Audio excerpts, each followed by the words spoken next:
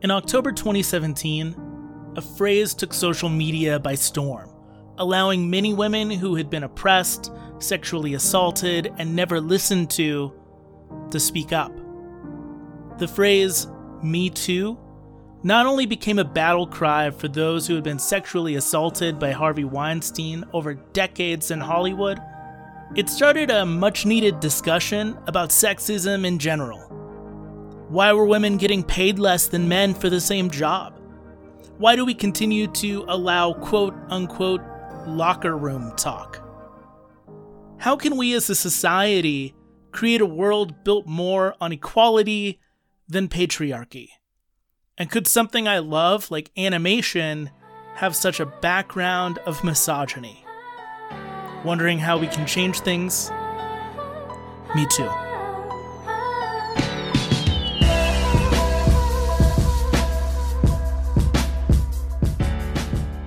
My name's Josh Taylor, and you're listening to my podcast, Modern Mouse. A look at the less magical side of life through the most magical lens I know, the Walt Disney Company. In this episode, we'll look at Disney Animation's past with sexism, how they're trying to change that past, why the entertainment industry should be a key figure in our mission of gender equality, and if there's even a future without gender at all. Or if we as a society are doomed to always discriminate based on the bodies we're born with.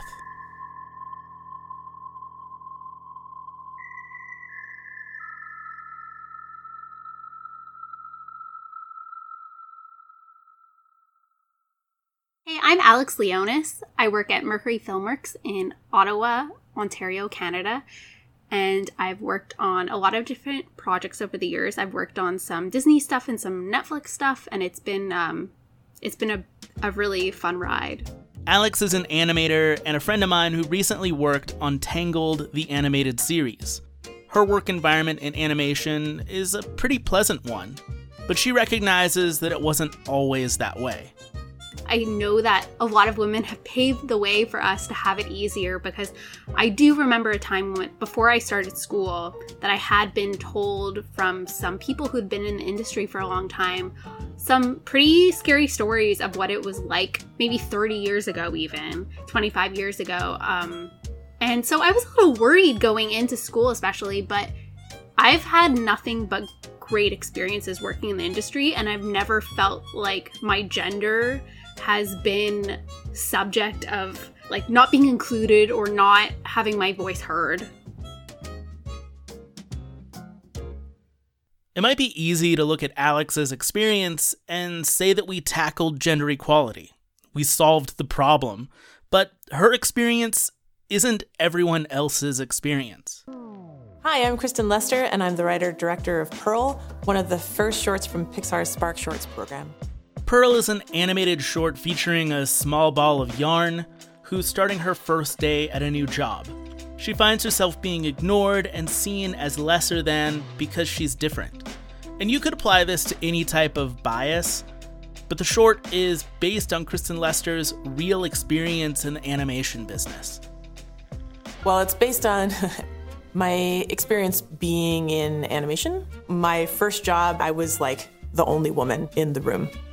And so in order to do the thing that I loved, I sort of became one of the guys. And then I came to Pixar and I started to work on teams with women for the first time. And that actually made me realize how much of the female aspect of myself I had sort of buried and left behind. And then anytime I pitched the idea of a ball of yarn tries to get a job, people were like, that is totally nuts. I totally want to see that. Obviously, going into gender studies throughout human history isn't something we could do in a single podcast episode. And I'm definitely not the one equipped to do an entire series on that kind of topic. But for this episode, I do want to go back in history just a little bit. I want to talk about the early days of Disney animation. Bianca Majoli was hired in 1935 and was the first woman to join the all-male story team at Disney Animation. She would start to translate the story of Pinocchio from Italian to English, taking the tale about a naughty, murderous puppet boy and infusing it instead with a deeper meaning of what it means to be human, in a world where you're seen as different. Of course, she wasn't the only person that worked on Pinocchio, but it would be an injustice to look at her addition to the team and not see the care and compassion that she added to the story. In 1941, Walt Disney would hold a staff meeting, stating the girl artists have the right to expect the same chances for advancement as men, and I honestly believe that they may eventually contribute something to this business that men never would or could. These were words of serious progress in the 1940s. Most places wouldn't even think of hiring a woman, and the other animation studios in Hollywood would only hire women to work in the ink and paint department, citing that their hands were small and dainty enough for that kind of precision work. And though Walt Disney talked a big game, and did have some women on his staff, the overwhelming majority was still male, and any woman looking to apply for a job would be met with a rejection letter from the studio stating that women did not do any of the creative work at the Walt Disney Company. For Bianca Majoli, she was seen as a black sheep in the story department, and was heavily criticized and ridiculed during her time there. Her employment would abruptly come to an end after 5 years, when she came back from vacation to find her desk had been cleared off. Nobody gave her a notice that she was getting fired, and she never was given a reason as to why. You definitely have to prove yourself a little bit more, maybe, than men. When I had first gotten to New York, I was self-producing a play I had written called Princes Don't Live in Cyberland. Fast forward to the present. I caught up with an old friend that I admire, Erica Jenko. She moved to New York City to be a playwright and producer on Broadway. She wanted to live out her dream, but found that misogyny would try and stop her. It has a very silly title that I would have to push extra hard on people. It was basically an autobiographical play about my 3 generations of women in my family. So it was about myself, my mom, and my grandmother and our relationships, and how I had learned from those relationships to learn more about love and how I was finding it in my dating life. So it had this very deep meaning. But I remember there was a middle-aged white man, theater investor I had a conversation with trying to pitch the show to him, and he kept telling me, he just wasn't taking me seriously. He kept saying, like, there's a lot of girls in New York who are producing this same show. He was basically saying, your show isn't unique.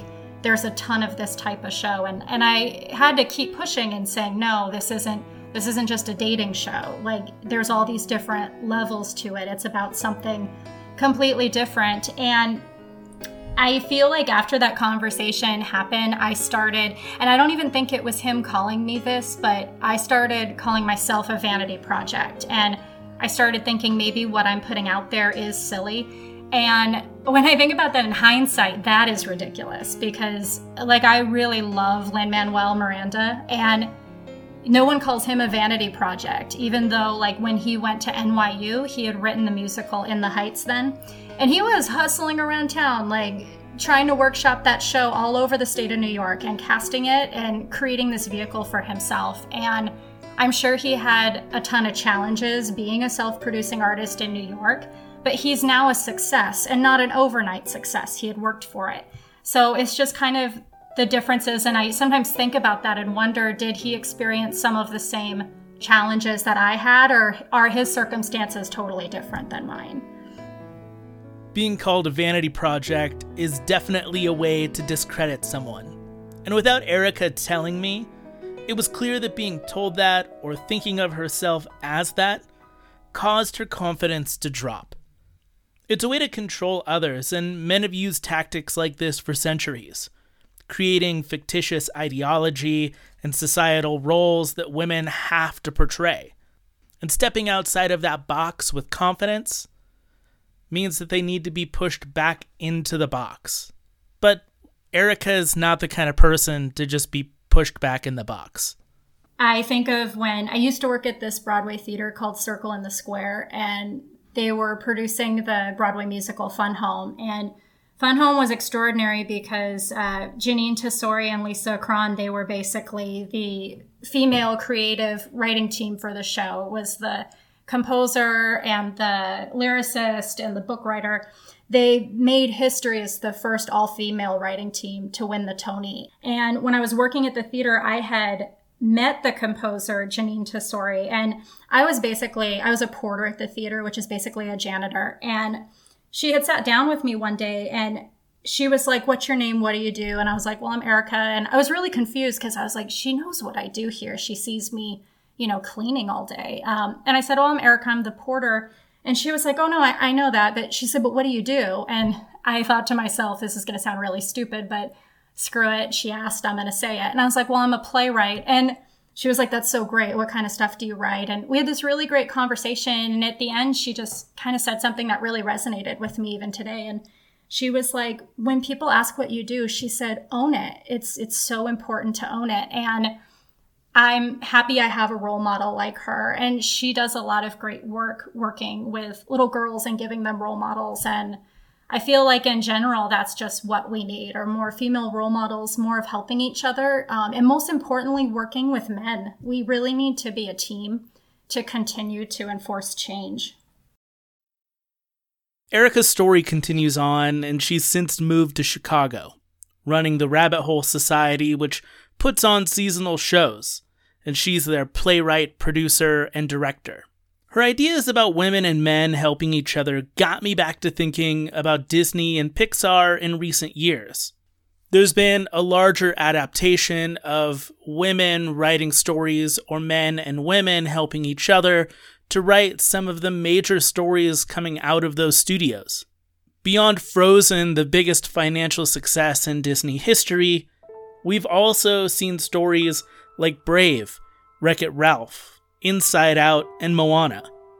I was wondering what had changed at the Disney company that had made these films such a success. I was digging through some interviews online and found this gem from now Disney Chief Creative Officer Jennifer Lee talking about the character of Anna in Frozen. One of the best collaborations we had was working with Kristen Bell. Anna is Anna in a large part because of her. We wanted to do a girl who was feisty and different and very, very relatable. And Kristen really wanted to push that and to do a Disney heroine that is a lot like her and us, like some of us who weren't so graceful and who maybe talked too fast. And we loved that. And the thing that she didn't realize we were going to go crazy about and want so much is she's very funny. Kristen is wonderfully funny, and Anna's funny because of her.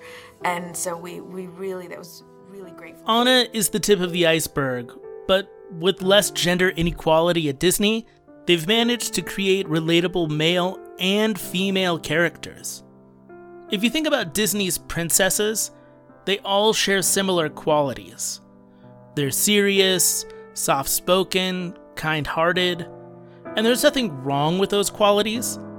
But after decades of seeing female characters act nearly identical, it's refreshing to see varying personalities on screen, which encourage girls to be unique unto themselves, rather than perpetuating the female societal norms of centuries past. I'm not saying that Disney as a company is perfect by any means, but they've grown and have been able to give women a voice, and even made a major step when they offered Jennifer Lee the Chief Creative Officer position, replacing John Lasseter after he was let go, due to allegations of unprofessional conduct with women at work. According to The Hollywood Reporter who broke this story, Lasseter was well known by insiders for grabbing, kissing, and making comments about women's physical attributes. Women would use a move they called the Lasseter, holding their arm across their thigh to prevent their boss from putting his hand on their legs. Testimonies from colleagues describe long, unwanted hugs where Lasseter would whisper in their ear. Animation is a small part of the entertainment industry as a whole, but it's a large part of children's entertainment. Animation gives us characters that become our role models.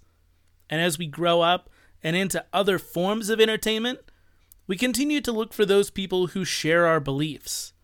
At an award show in 2018, Actress Brie Larson, who was then set to portray superhero Captain Marvel in the Marvel Cinematic Universe, stood up for something she believed in and gave a speech about inequality in the media. So earlier this week, USC Annenberg's Inclusive Initiative released findings that 67% of the top critics reviewing the 100 highest grossing movies in 2017 were white males. Less than a quarter were white women, and less than 10% were unrepresented men. Only 2.5% of those top critics were women of color. So you're probably thinking right now, like, wow, that super doesn't represent the country that I live in, and that's because that's true. This is a huge disconnect from the U.S. population breakdown of 30% white men, 30% white women, 20% men of color, and 20% women of color. Am I saying that I hate white dudes? No, I'm not. But what I am saying is that if you make a movie that is a love letter to women of color, there is an insanely low chance a woman of color will have the chance to see your movie and review your movie. The backlash she got for this statement was incredible, and I'm sure it wouldn't surprise you to hear that a majority of the criticism came from white males, like conservative political commentator and media personality Ben Shapiro. And this is how you end up with the ridiculous spectacle, the ridiculous, insane spectacle of Brie Larson, an actress who does not know things, speaking at the Women in Film Festival about her new movie, Captain Marvel. Now, the execs over at Disney have just got to be beside themselves, because it turns out that a lot of the people who like to go watch comic book movies are young men. And Captain Marvel was already a little bit outside the box in the sense that it is a female superhero. Now, young men will go see a female superhero. They will. Wonder Woman made a boatload of money at the box office. But Brie Larson suggests that America is a sexist, bigoted, terrible, homophobic place. And then she goes even further. She says that she doesn't care if white people go to see her movies because she's not going to take criticism from white people. Brie Larson pointed out the lack of representation among film critics and hoped to see a day where more women and people of color would get a chance to have their voices heard.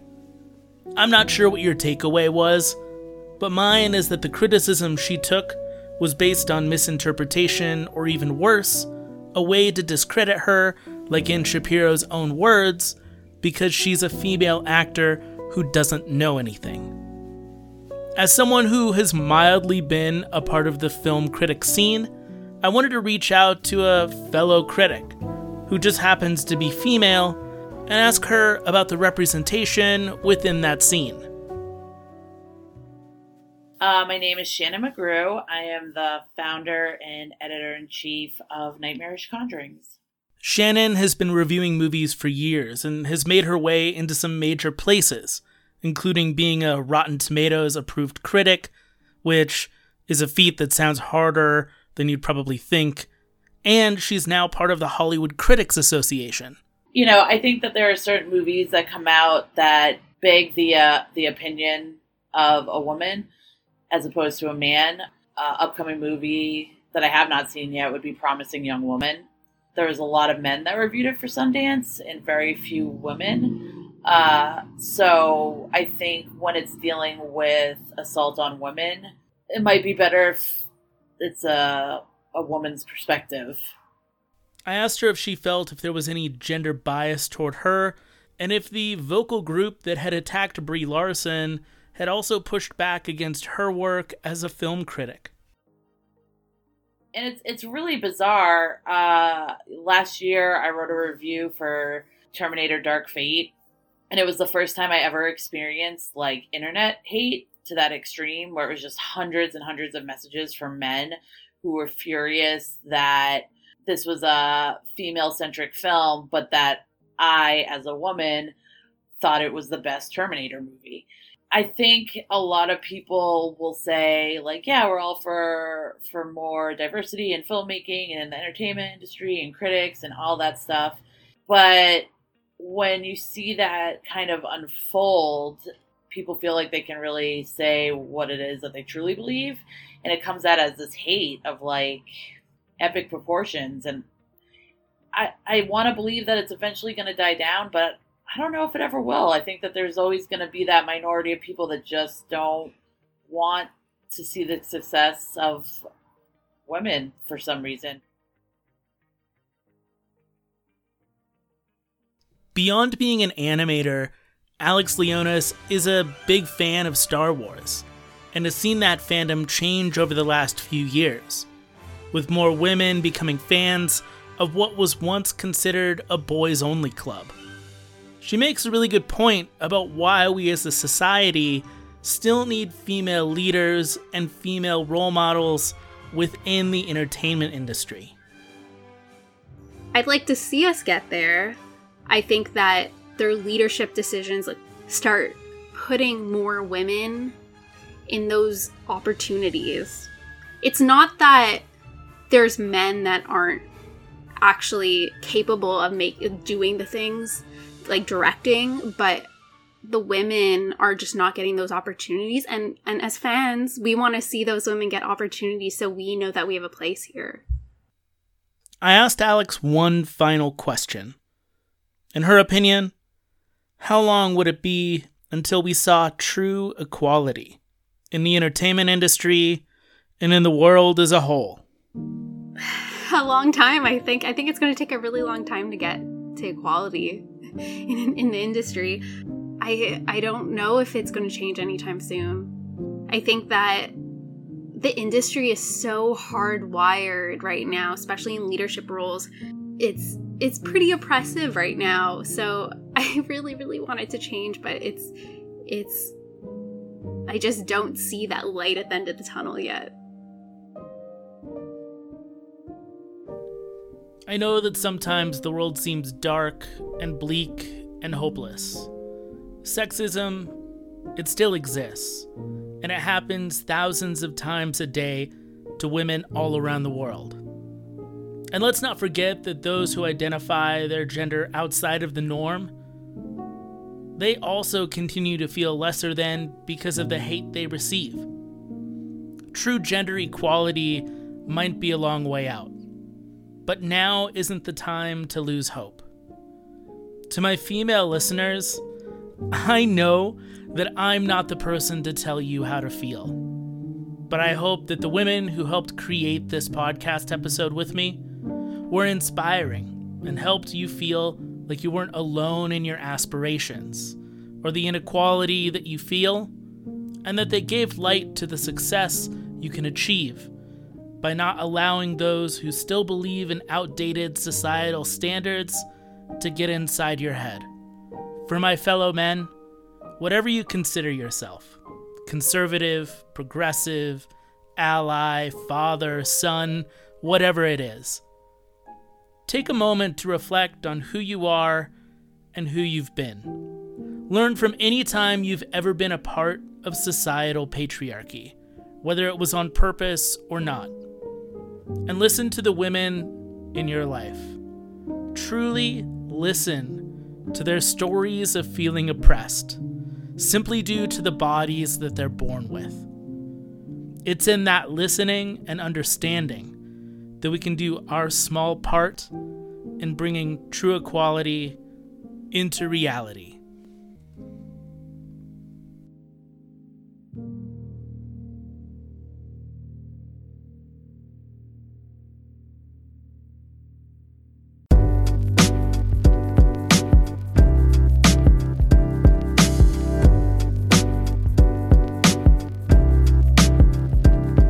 Before ending this episode, I want to give a shout out to the people that participated, including Alex Leonis. You can find her on Twitter at Alex Leonis, that's AlexLeonis.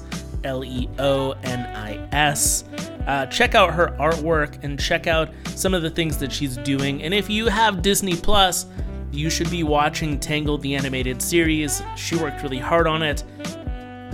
Also, thanks to Erica Janko. You can find out more about what she's working on at ericajanko.com. And if you're interested in supporting some of the projects that she's working on, you can do so through her website.